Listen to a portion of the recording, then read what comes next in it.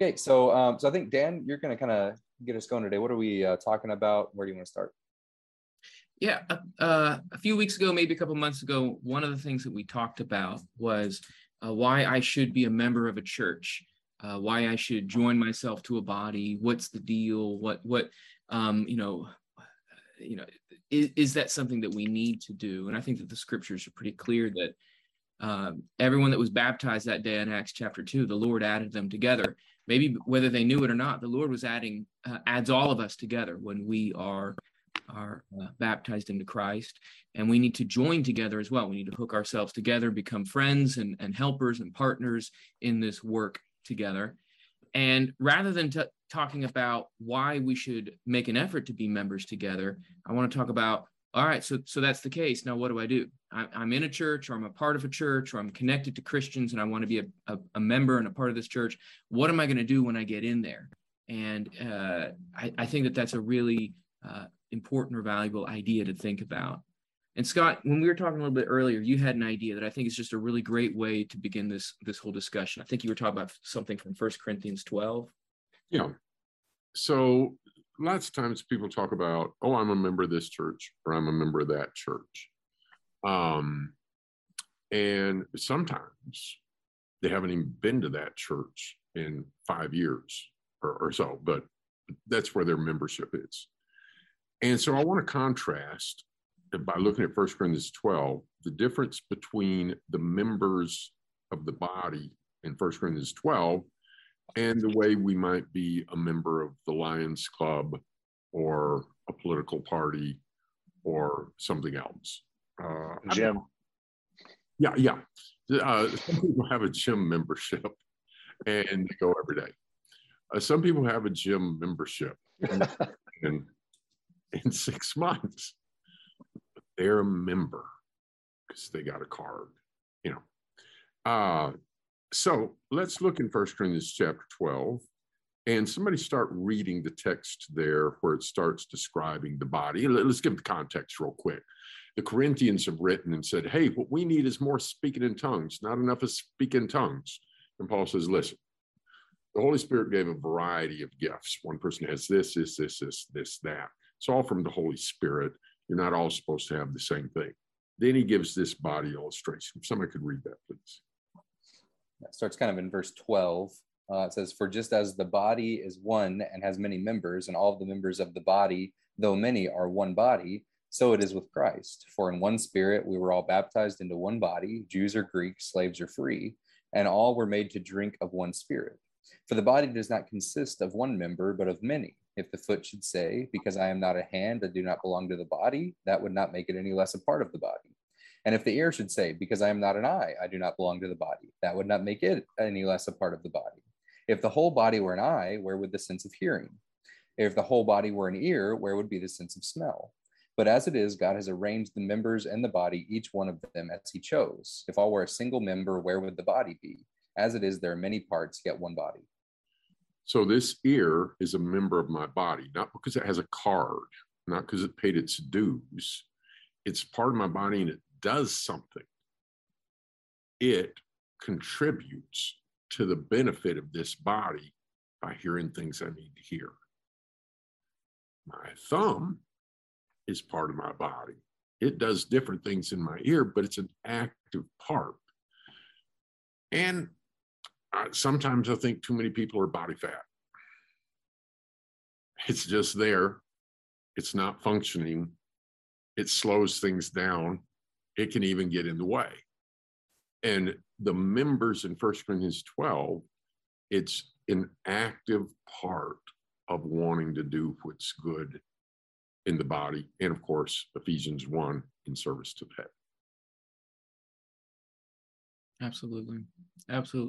And that's one of the things that I've been thinking about in some lessons that I've been working on recently, and talking to some Christians who are wanting, to talk about the idea of what makes a strong church, or what is going to be the things that help me to help the church to be strong, and what ingredients make up a strong church. And the answer isn't in the numbers of individuals within a church. It's not the size of the congregation. It's not how many memberships, how many people have the card, like you're talking about, Scott. but the activity and the work and the effort in that group of people. The prophets who preached over and over and over again, Isaiah and Ezekiel and Jeremiah are perfect examples. They didn't necessarily convert and change a lot of people's opinions, but they got the word out there. And we consider those very strong prophets. And Baruch, who helped out Jeremiah, he wasn't the prophet, but he was there and he was a part of that work that Jeremiah did. And you could kind of call the two of them almost like a church. I imagine there might have been some more guys helping them out. But they were working well, they were strong, and they were continuing to do the important things, even in a world that was turning against it. And that activity together and that work together is, I think, what makes a strong church. And also one of the kind of secondary points to that, an idea that shows up in Romans 12, is not just the working together, but the attitude towards each other in working together. That's a really big point, especially in that next section, like starting in verse 21. The I, so the first kind of point in verse 12 through 20 is like, you don't feel like that you don't do anything in the body. You need to view yourself as a valuable member of the body that has work to do and can build up the body of Christ. But then verse 21 through 26 kind of starts talking about, and also don't look down on other people who don't do what you do and think that you're better than them. So maybe you're the guy that's in the pulpit that teaches the lessons. It's not, that's not very important in comparison to the head. Maybe you're the, one of the elders or the leaders of the group, one of the people in the spotlight. Well, you're all a part of the same body. And so he says, like in verse 21, the eye can't say to the hand, I don't have any need of you, or the head to the feet, I have no need of you. And then he goes on to say, on the contrary, actually, the weaker parts are indispensable. We need those parts. And so there's this unified kind of attitude or idea. And I think later on, Justin's going to maybe start talking about that a little bit, kind of examples from Acts that show just the value and the need for unity in the church, that this togetherness, because there's a lot of work to do. And if only one or two people are trying to do all the work and pushing everyone else to the side, it's not going to get done. There's so much more value and help and wisdom in working all together as one to fulfill a common goal. Mm-hmm. Well, hands are going to take the brunt of the work on our body, especially if you're doing manual labor and you have bad eyesight, you're going to smash your thumbs a whole lot. So your hands are these body parts that they're doing all this work. They're taking the bulk of the abuse. They're getting calloused. They're getting worn out. The bones are breaking, and the hands can rebel against the body. Here we are, we're the hands, and we're doing all this work. And that stupid set of lungs, it gets the cushy job. It's inside. It's all warm and it's all comfortable in there. And but the lungs that are so weak, the lungs can't protect themselves. The lungs need other organs to protect them. They're inside a cage of bone and they're underneath skin, absolutely protected. And it seems like that maybe the lungs are they're just taking up space and they're not contributing. And the moment the lungs stop working, the hands realize just how much more valuable the lungs are than these hands that are out there in the front and out there and obvious in their labor to all. I think that's I wonder if that's what Paul meant by some of those kind of like I think he uses the word dishonorable members, but the ones that are hidden and ultra protected, because we don't want to let our heart just dangle outside of our body. We want it deep inside with all of those precious body parts and protected by the skin and the bones. Yeah, I think that attitude that we should have, we've been studying Philippians here in Philadelphia, and we looked at the examples of humility that we need to imitate. And part of the message of Philippians is there in chapter 1, and his concern is that they would strive side by side with one mind for the faith of the gospel. So you've got kind of this body image there, that they're sharing one way of thinking, and yet each of them is next to each other. Part of the chain of examples he gives, one of them is Epaphroditus. And it struck me that Epaphroditus had this view of himself that he was useful, but he was not irreplaceable, that he could die for the sake of the gospel, and that's not a big deal. But what he was more concerned about was he got sick, near enough to death in chapter 2, that other people were worried about him. And so there's this view of ourselves where we want to be servants, we think. We want to be known for good service, and yet we really don't like it when people treat us like servants. And we want to be acknowledged. We want to be praised. We want to be tasked with the jobs that make us feel like we're worth something. And instead of, the garbage man or the person behind the scenes doing the work. And so Epaphroditus was a servant and didn't mind that, he was going to suffer greatly for that task. So that's the kind of attitude that I see working in all of this. Is if everyone had that attitude and everyone thought that others, Philippians 2 again, were more significant than themselves, then what would a local church look like? We wouldn't be jealous of each other. We wouldn't have a kind of rivalry that would breed distrust. Oh, they're doing well. It must be that in secret they're doing really badly. And we just sort of have those thoughts toward each other. And that's not the way we should celebrate each other's successes, pray for the kind of success we want, God wants us to have, and be glad for other people to take the spotlight. So maybe an example, Jonathan mentioned it earlier. Do we want to look at Acts 11 and Acts 13? Yeah. It was helpful to me. And of course, I think each of us is working in a church as a teacher or preacher, and we're not the preacher. We're actually, each of us, I think, is blessed with partners. Jonathan and Dan are working together. Scott, you've got a couple of partners there, Stephen and Chase. And then I work with a man named David Rafe. And that's not always been the case. I've often worked alone, but I much prefer working with someone else. It comes with certain challenges, but that's because I'm hard to get along with, be honest. I was told if you're looking for the perfect church and you find it, don't join it, you'll mess it up. But in Acts 11, the Gentiles have heard the gospel as was shared in Acts 10, and there's some Gentiles up in Antioch. And so the apostles and the elders in Jerusalem send Barnabas down to them. And so Barnabas, who's the son of encouragement, is going to go there and he's going to tell them to hold on to what they received. If you look at Acts 11:23, he's seen the grace of God at work in them. He's glad, he's encouraging them, exhorting them. He's saying, stay faithful to the Lord. And then he says, you know what, I need some help. And he goes to get Saul, and Saul comes down to help him. And then you've got later in Acts 13, there's something else in 11, I think, Dan, you wanted to point out. But in Acts 13, when we come back to this church, it's not just Barnabas, it's not just Saul, who's now called Paul, it's also Simon, Acts 13, verse 1. It's Lucius and Manaen. So here's this church, and there are multiple people who are doing a similar work, but each of them is doing it in their own unique way, because that kind of work is needed. So you don't see the whole church looking for one person to do the job, or even two people, but they're just seeing lots of needs being taken care of by lots of people, and the teaching has to get done, and there's plenty of it. So plenty of hands, many hands make light work. So, but we skipped over some things in 11. Scott, anything you wanted to point out about that? Go ahead and go to Acts 11, and there's a couple of comments I want to make later. All right. Yeah, Dan, you wanted to point out something there.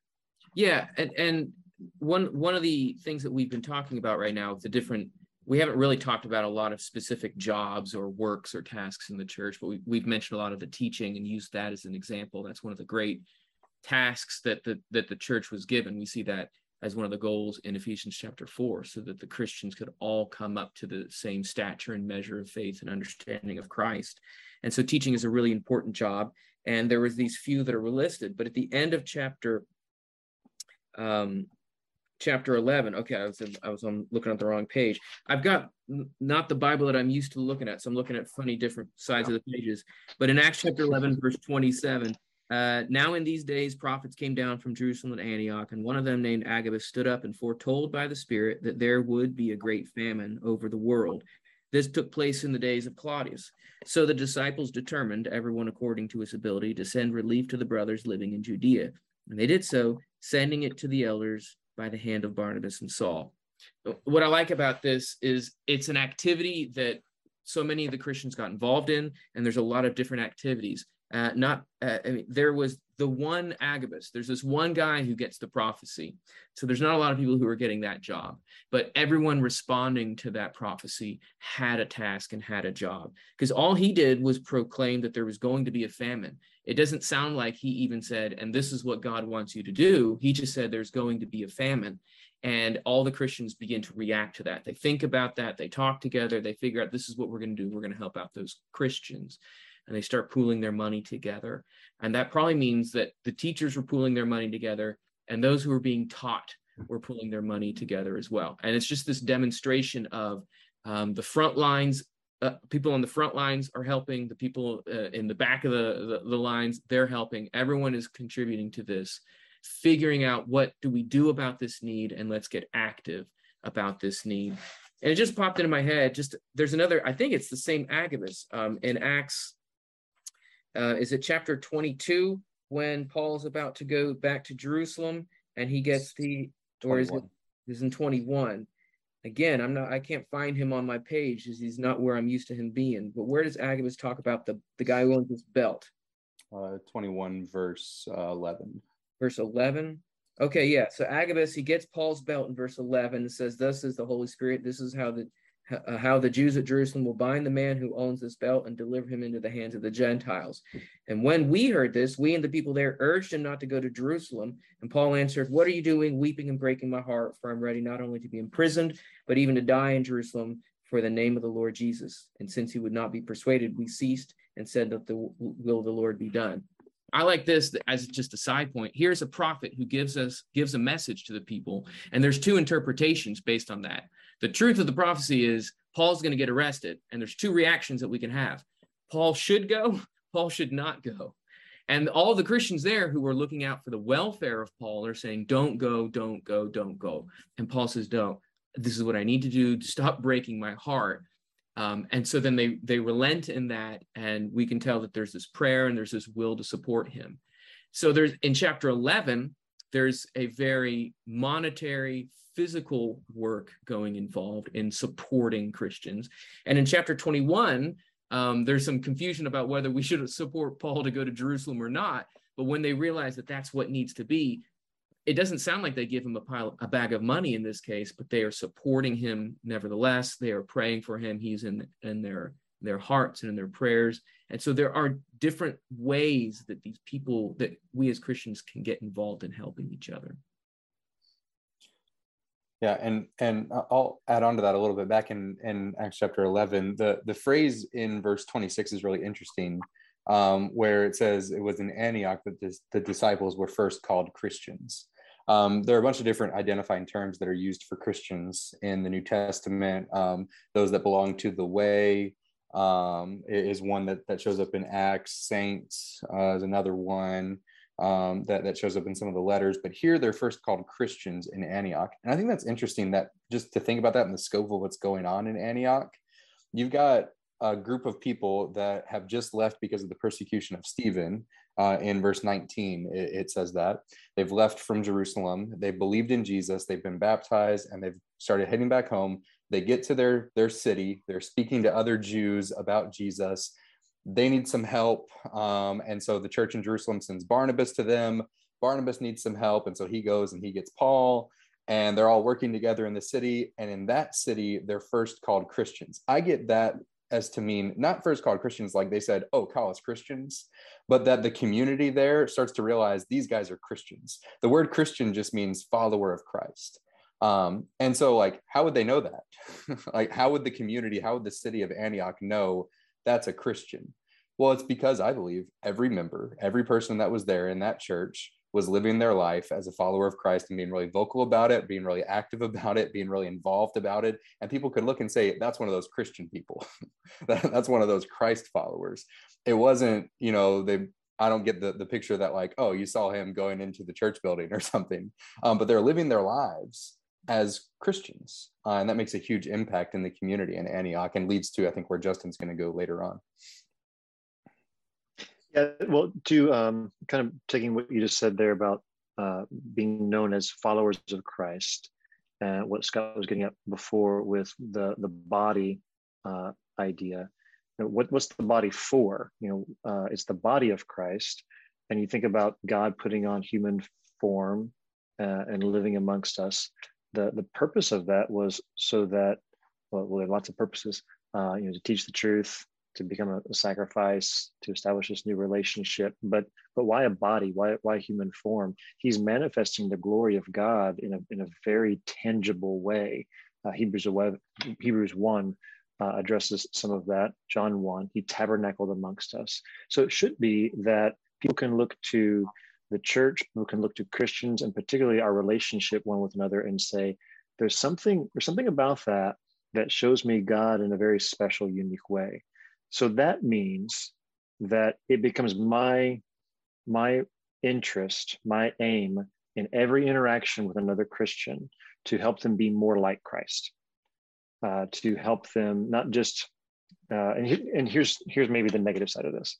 Do you guys ever think about the kind of conversations you have with people, other Christians, when you get together in a group of Christians? Like, what are some of the conversations you kind of default into, whether it's like a gathering at someone's home, or even maybe at the assembly place, the church building? What are the kind of default conversations you have? How are you doing? What have you been up to lately? Yeah, Which is just depending on what time of year, might be. Did you see the score last night of the whatever NFL, NBA game or whatever? Talk about that sort of thing. It's usually like pretty mundane, carnal, and not that it's evil or wrong. Like, I have an interest in those things. If you share, I don't know, basket weaving interest with somebody, and you catch up on you might share some of your basket weaving photos with somebody, like, we've got this common interest. That's cool. But we ought to be checking in with each other. Like, I know you've been struggling with this particular sin. Can you share with me how you're doing with that? How is it going? How can I be praying for you? I've been wrestling with these particular things. I've got this person I'm trying to talk to about the gospel. Could you help me with this? I have this question about parenting, and it ought to be that we are constantly seeking to build each other up. I picture that's what Barnabas is doing in Acts 11. He's not just getting in. He's like, guys, did you hear about the Hebrew game last night? It was awesome. We scored so many points on those Romans. It wasn't that kind of conversation. It was seeing the grace of God, exhorting them to be faithful. And so some of the conversations we have with people, we need to be spending those moments trying to recapture those moments for the sake of building each other up in Christ.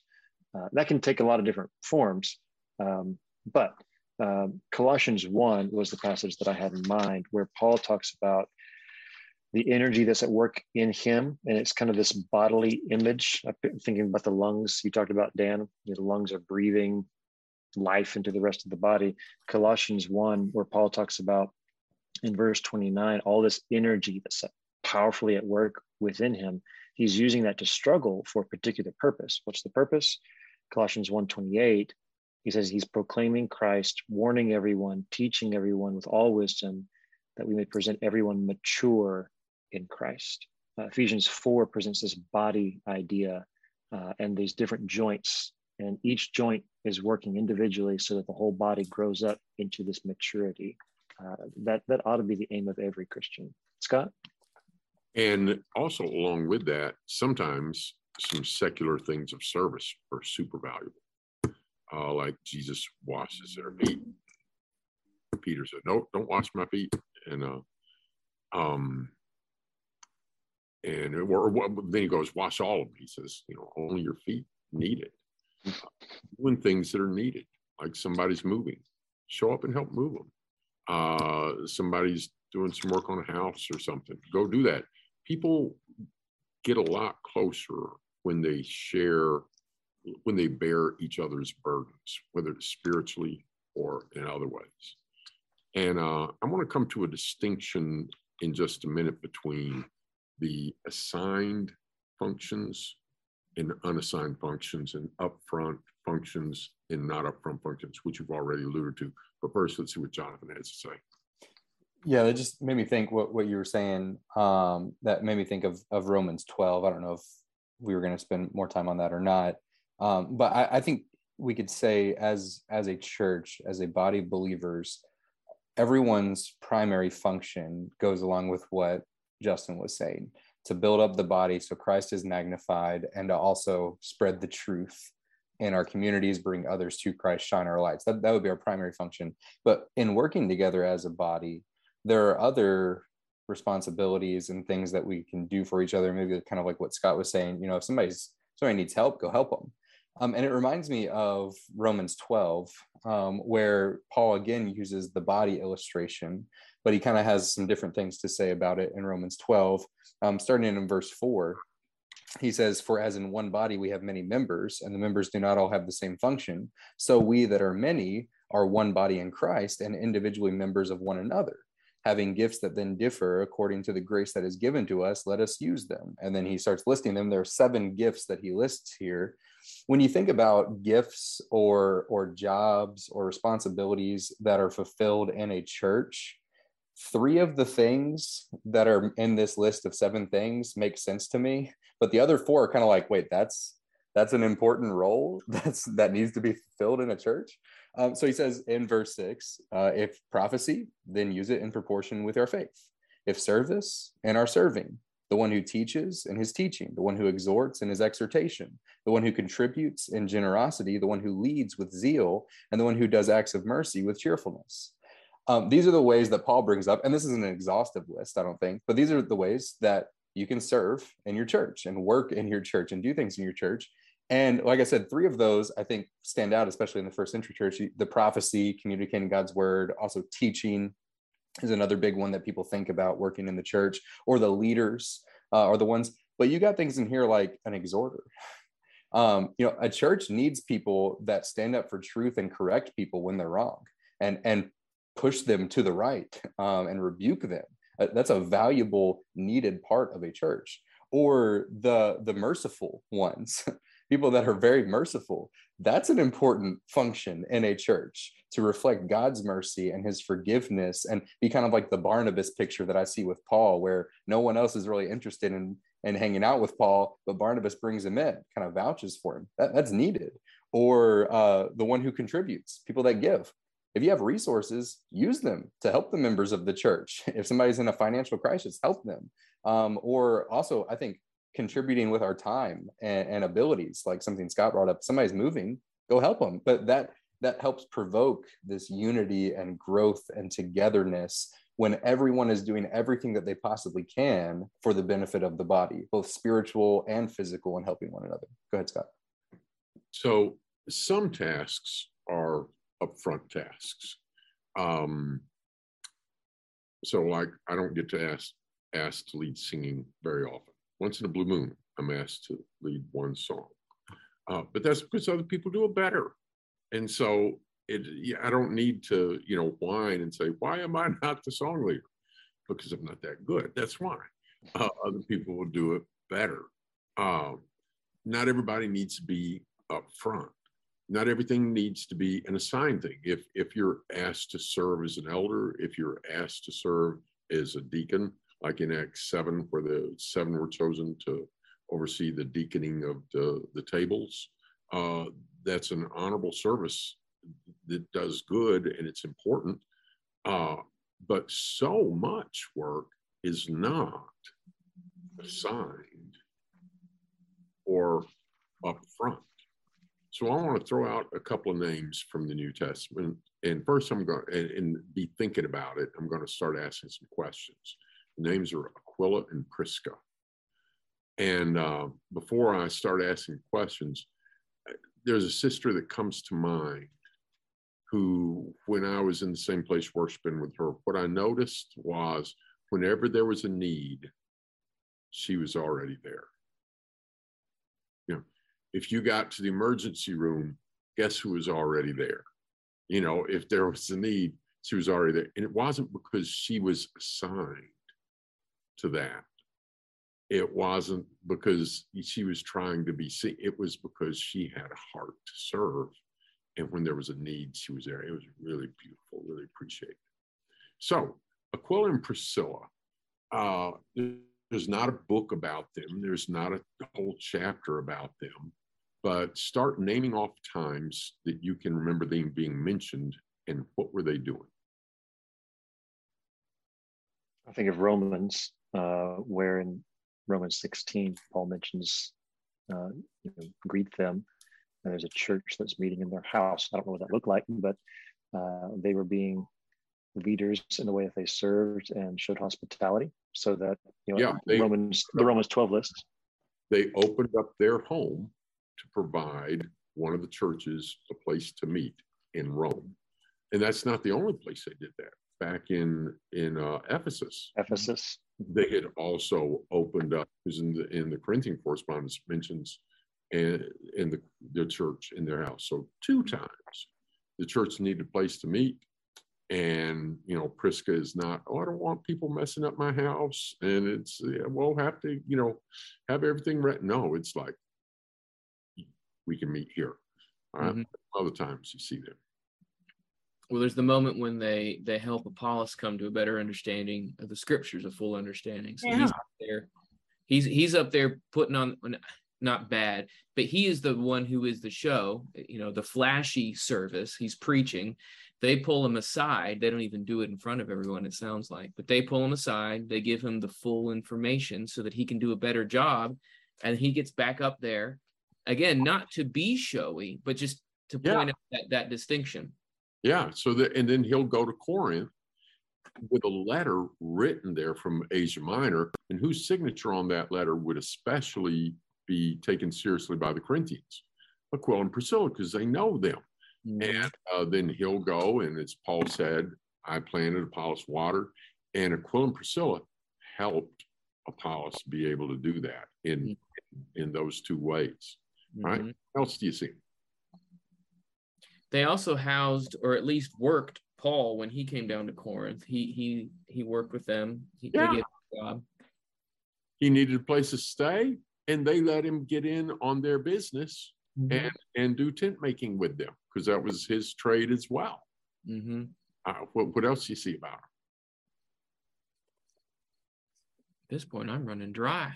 They're at the end of Romans, where it mentions the church that was meeting in their house, but also they did some other things for Christians as well, in particular for Paul. Where really interesting. I really wonder what this means, but Paul says that they were fellow workers with Christ and they risked their necks for my life.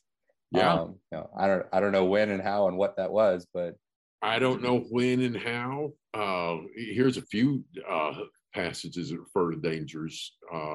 He said, if I fought wild beasts at Ephesus, back in 1 Corinthians 15, most people take that to be like Herod the fox or beware the dogs. But in the Roman Empire, sometimes they made people fight wild beasts. There was a time at the theater where Paul's friends, the Asiarchs were saying, no, don't go down there. And it was really dangerous. He writes 2 Corinthians. He said, I thought I had the sentence of death on me at some point. Even when I left there and got to Troas, fightings without fears within, there had been some really stressful situations, and somewhere in there, Aquila and Priscilla risked their lives to save Paul's life. Yeah. So everybody was thankful. Now, did it look like the church assigned Aquila and Priscilla to house the preacher, or let him join their work, or straighten out Apollos? Or these are just, they're my favorite everyday heroes. And I use that phrase because there's some really cool people in the Bible that we can learn from, but they don't have the same job we have. Like Noah, cool guy, cool job. You can learn from Noah, but what are the chances you'll ever be assigned to build an ark and save, all of life? I hope it's zero.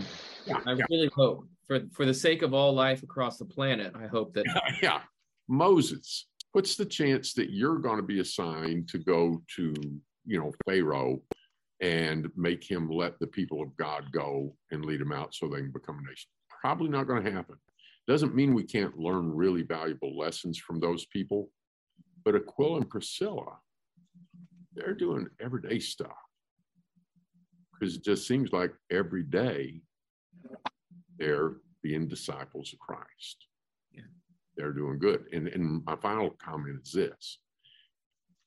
If you see two congregations and one has a preacher who's very good at oratory,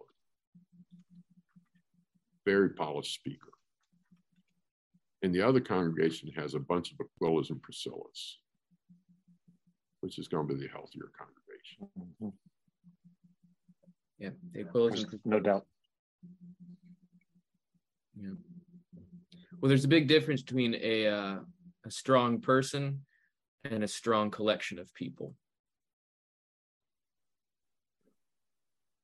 Absolutely. So what would you say then, someone in your local congregation who comes up and says, I want to be useful, I don't know how, do you have a job for me?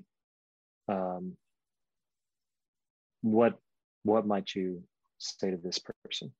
One thing that, for instance, if I wanted them to help me in my work, is say, ask your friends and neighbors, or tell them that you're going to have a Bible reading in your home at such and such a time for 4 weeks. Mm-hmm. And pick a biblical text that you like, and you can teach it, or I'll come teach it. And if nobody comes, we'll enjoy going through the text together. Mm-hmm. But if somebody comes, that opens up the opportunity for a Bible study. Once you get somebody into one good Bible study, they usually want another one. Mm-hmm. And so they can do that. Or they can just, like, there was a fellow I remember, he had quit coming, and one of the sisters just wrote him a note and said, we missed you. And he came back.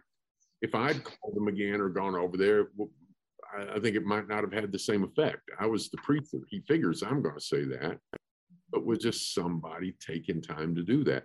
Little words of encouragement, words of encouragement to little kids. How many of you guys can remember something that made a difference in your life when you were little because somebody encouraged you? Yeah, I can remember. Yeah, we don't know which thing is going to stick, but man, that just, there's all sorts of things that can be done. Mm-hmm. Mm-hmm. Well, I think we have it doesn't matter as much now because we're worshiping with a smaller congregation. So you're going to talk to everybody pretty much. We still have to be watchful about it. But when you're in a larger church, there are people probably that you get along with better. You have your basket weaving friends, and so you go and you hang out in the corner and you share your photos. But what we told our kids was, you are not allowed to talk to any of your buddies until you have spoken to 3 people that you didn't speak with last week. And so, we have to get around to, like, well, I spoke to so-and-so and so-and-so. Like, those are the same people you spoke to last week. Like, find a different widow, different widower, different somebody. And I think it often happens. And it's often happens in situations where we don't mean for it to happen. But even with the church I'm with now here in Philly, a couple of weeks ago, I looked around and I realized there was one family that was just kind of like circling around looking for somewhere to connect, somewhere to belong. And you don't want, like, we all belong in Christ, right? And so we need to make those connections happen. If you drive an hour to come to worship and an hour home, and during that hour you sat by yourself and listened to somebody talk to you about the Bible, and that's all you got. Now, of course, we're coming to worship to give, not just to get, but we all need to be looking for those outliers, the people that may need a boost and encouragement. So maybe that's another thing. Do you have other things you'd tell somebody, like, hey, there's some work to be done here? It's real simple. Sing out. It just, church is not a spectator sport. It's not a performance with, customers watching other people perform. It's a body of people coming together to speak to and teach and admonish one another in psalms, hymns, and spiritual songs. And every person that puts themselves more into it benefits the group. Yeah. One idea, and this isn't necessarily a work, but it's one of the sets of instructions that we get from Jesus, and it sets up a principle that I think is pretty interesting.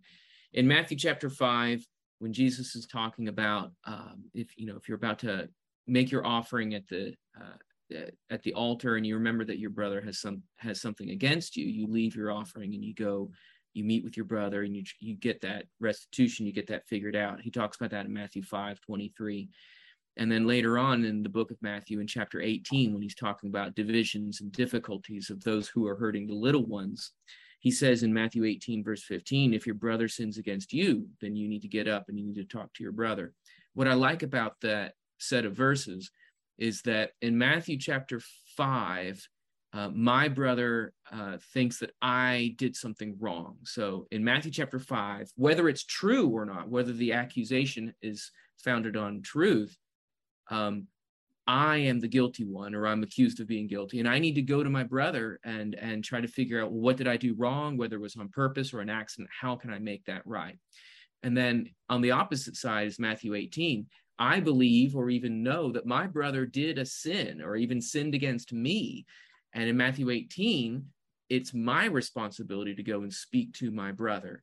So we are going to be, if we're doing the scriptures right, we are going to be driving to each other's houses, and our cars are going to crash halfway because one of us is doing the Matthew 5 version and one of us is doing the Matthew 18 version. And the whole point there is, whether I'm at fault or somebody else is at fault, and this is in the topic of sin, I am responsible to get up and to go to that brother and talk to them about my fault or their fault. I am always responsible. And that touches a lot, Justin, what you were saying about trying to speak with the people at church, and you're looking around and you're trying to find all these different individuals. Who is responsible to meet the people at the congregation? Who is responsible to make these connections?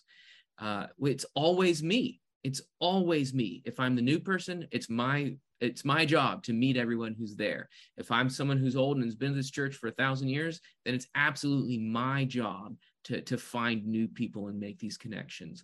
And using that as a principle of, well, whose job is it to do such and such in the building? Or whose job is it to take care of sister so-and-so? Or whose job is it to look for, to help out with these different opportunities?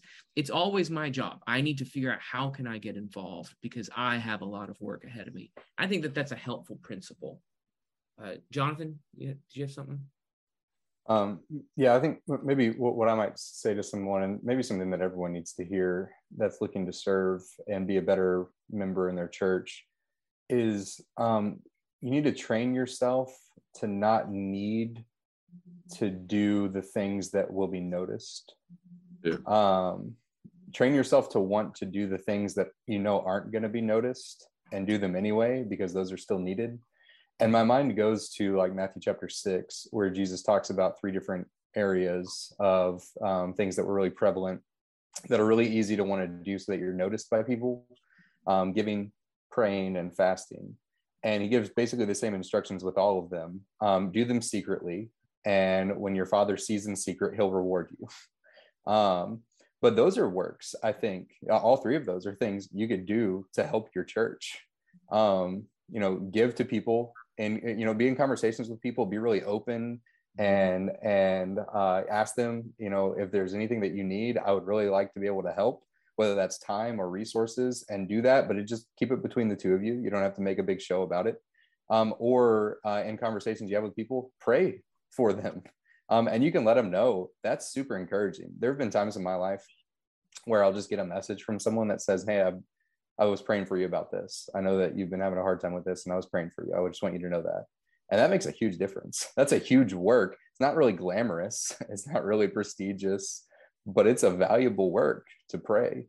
Or if there's something really hard going on in your church or with somebody that fasting for them and taking that before God for them.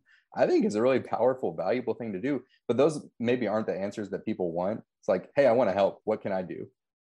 Well, you can go in your closet and pray for the church, you know. Yeah. But that's a needed work that should be everyone doing it, but it's a help to do. Justin? On that, just a practical how-to maybe is, I had a brother who consistently once a week will text me, and he'll start it off by saying, would you please be praying for me for this and this and this? And then he'll say, how can I pray for you? And I know he's needing prayers, but I also know that that's sort of an intro to, I really want to be praying for you. And I don't want to sound like, I know you need a lot of prayers. And so it's just a really nice way to ask for prayer requests. And it reminds me, again, the focus of the body is on Christ. And a lot of times I'm out here just doing my own thing, and I'm not necessarily thinking about how am I glorifying God in this moment. And I need to be. And so when someone texts me and say, how can I be praying for you? It's like, oh yeah, I should be living for Jesus right now. And I need his help. And these other people are going to be helping me to be thinking about that through their prayers. So yes, here are these things that I need God's help in. So just, there are all sorts of ways that don't get a lot of attention. Who am I responsible for in the church? To whom am I accountable? There are people that fall through the cracks, and sheep without a shepherd will scatter. And like it or not, even churches with good, sound elders that are thoughtful and loving toward the congregation, they miss sheep. And so we need lots of people, big sheep, who are helping little sheep. And maybe if you don't see anybody helping those sheep, then that's your job, because you saw them. Good discussion today, Dan. Thanks for bringing up this topic. Yeah, and thank you guys for everything that you had to say about that. Thank you to our audience for listening in. If you have any questions or thoughts about anything we talked about today, and you want us to discuss further or answer some more questions, you can submit those things to us at BibleQuest.tv, or any other questions. Like we said last week, we want to talk about what you all want to talk about. And so if you have any specific things that you'd like us to answer from a text or something that's happening in current events that we can relate to scriptures, we'd be happy to do that. So give us your questions or your thoughts at BibleQuest.tv. And that's all that we have for this week. So we will plan on talking to everyone next week, Lord willing.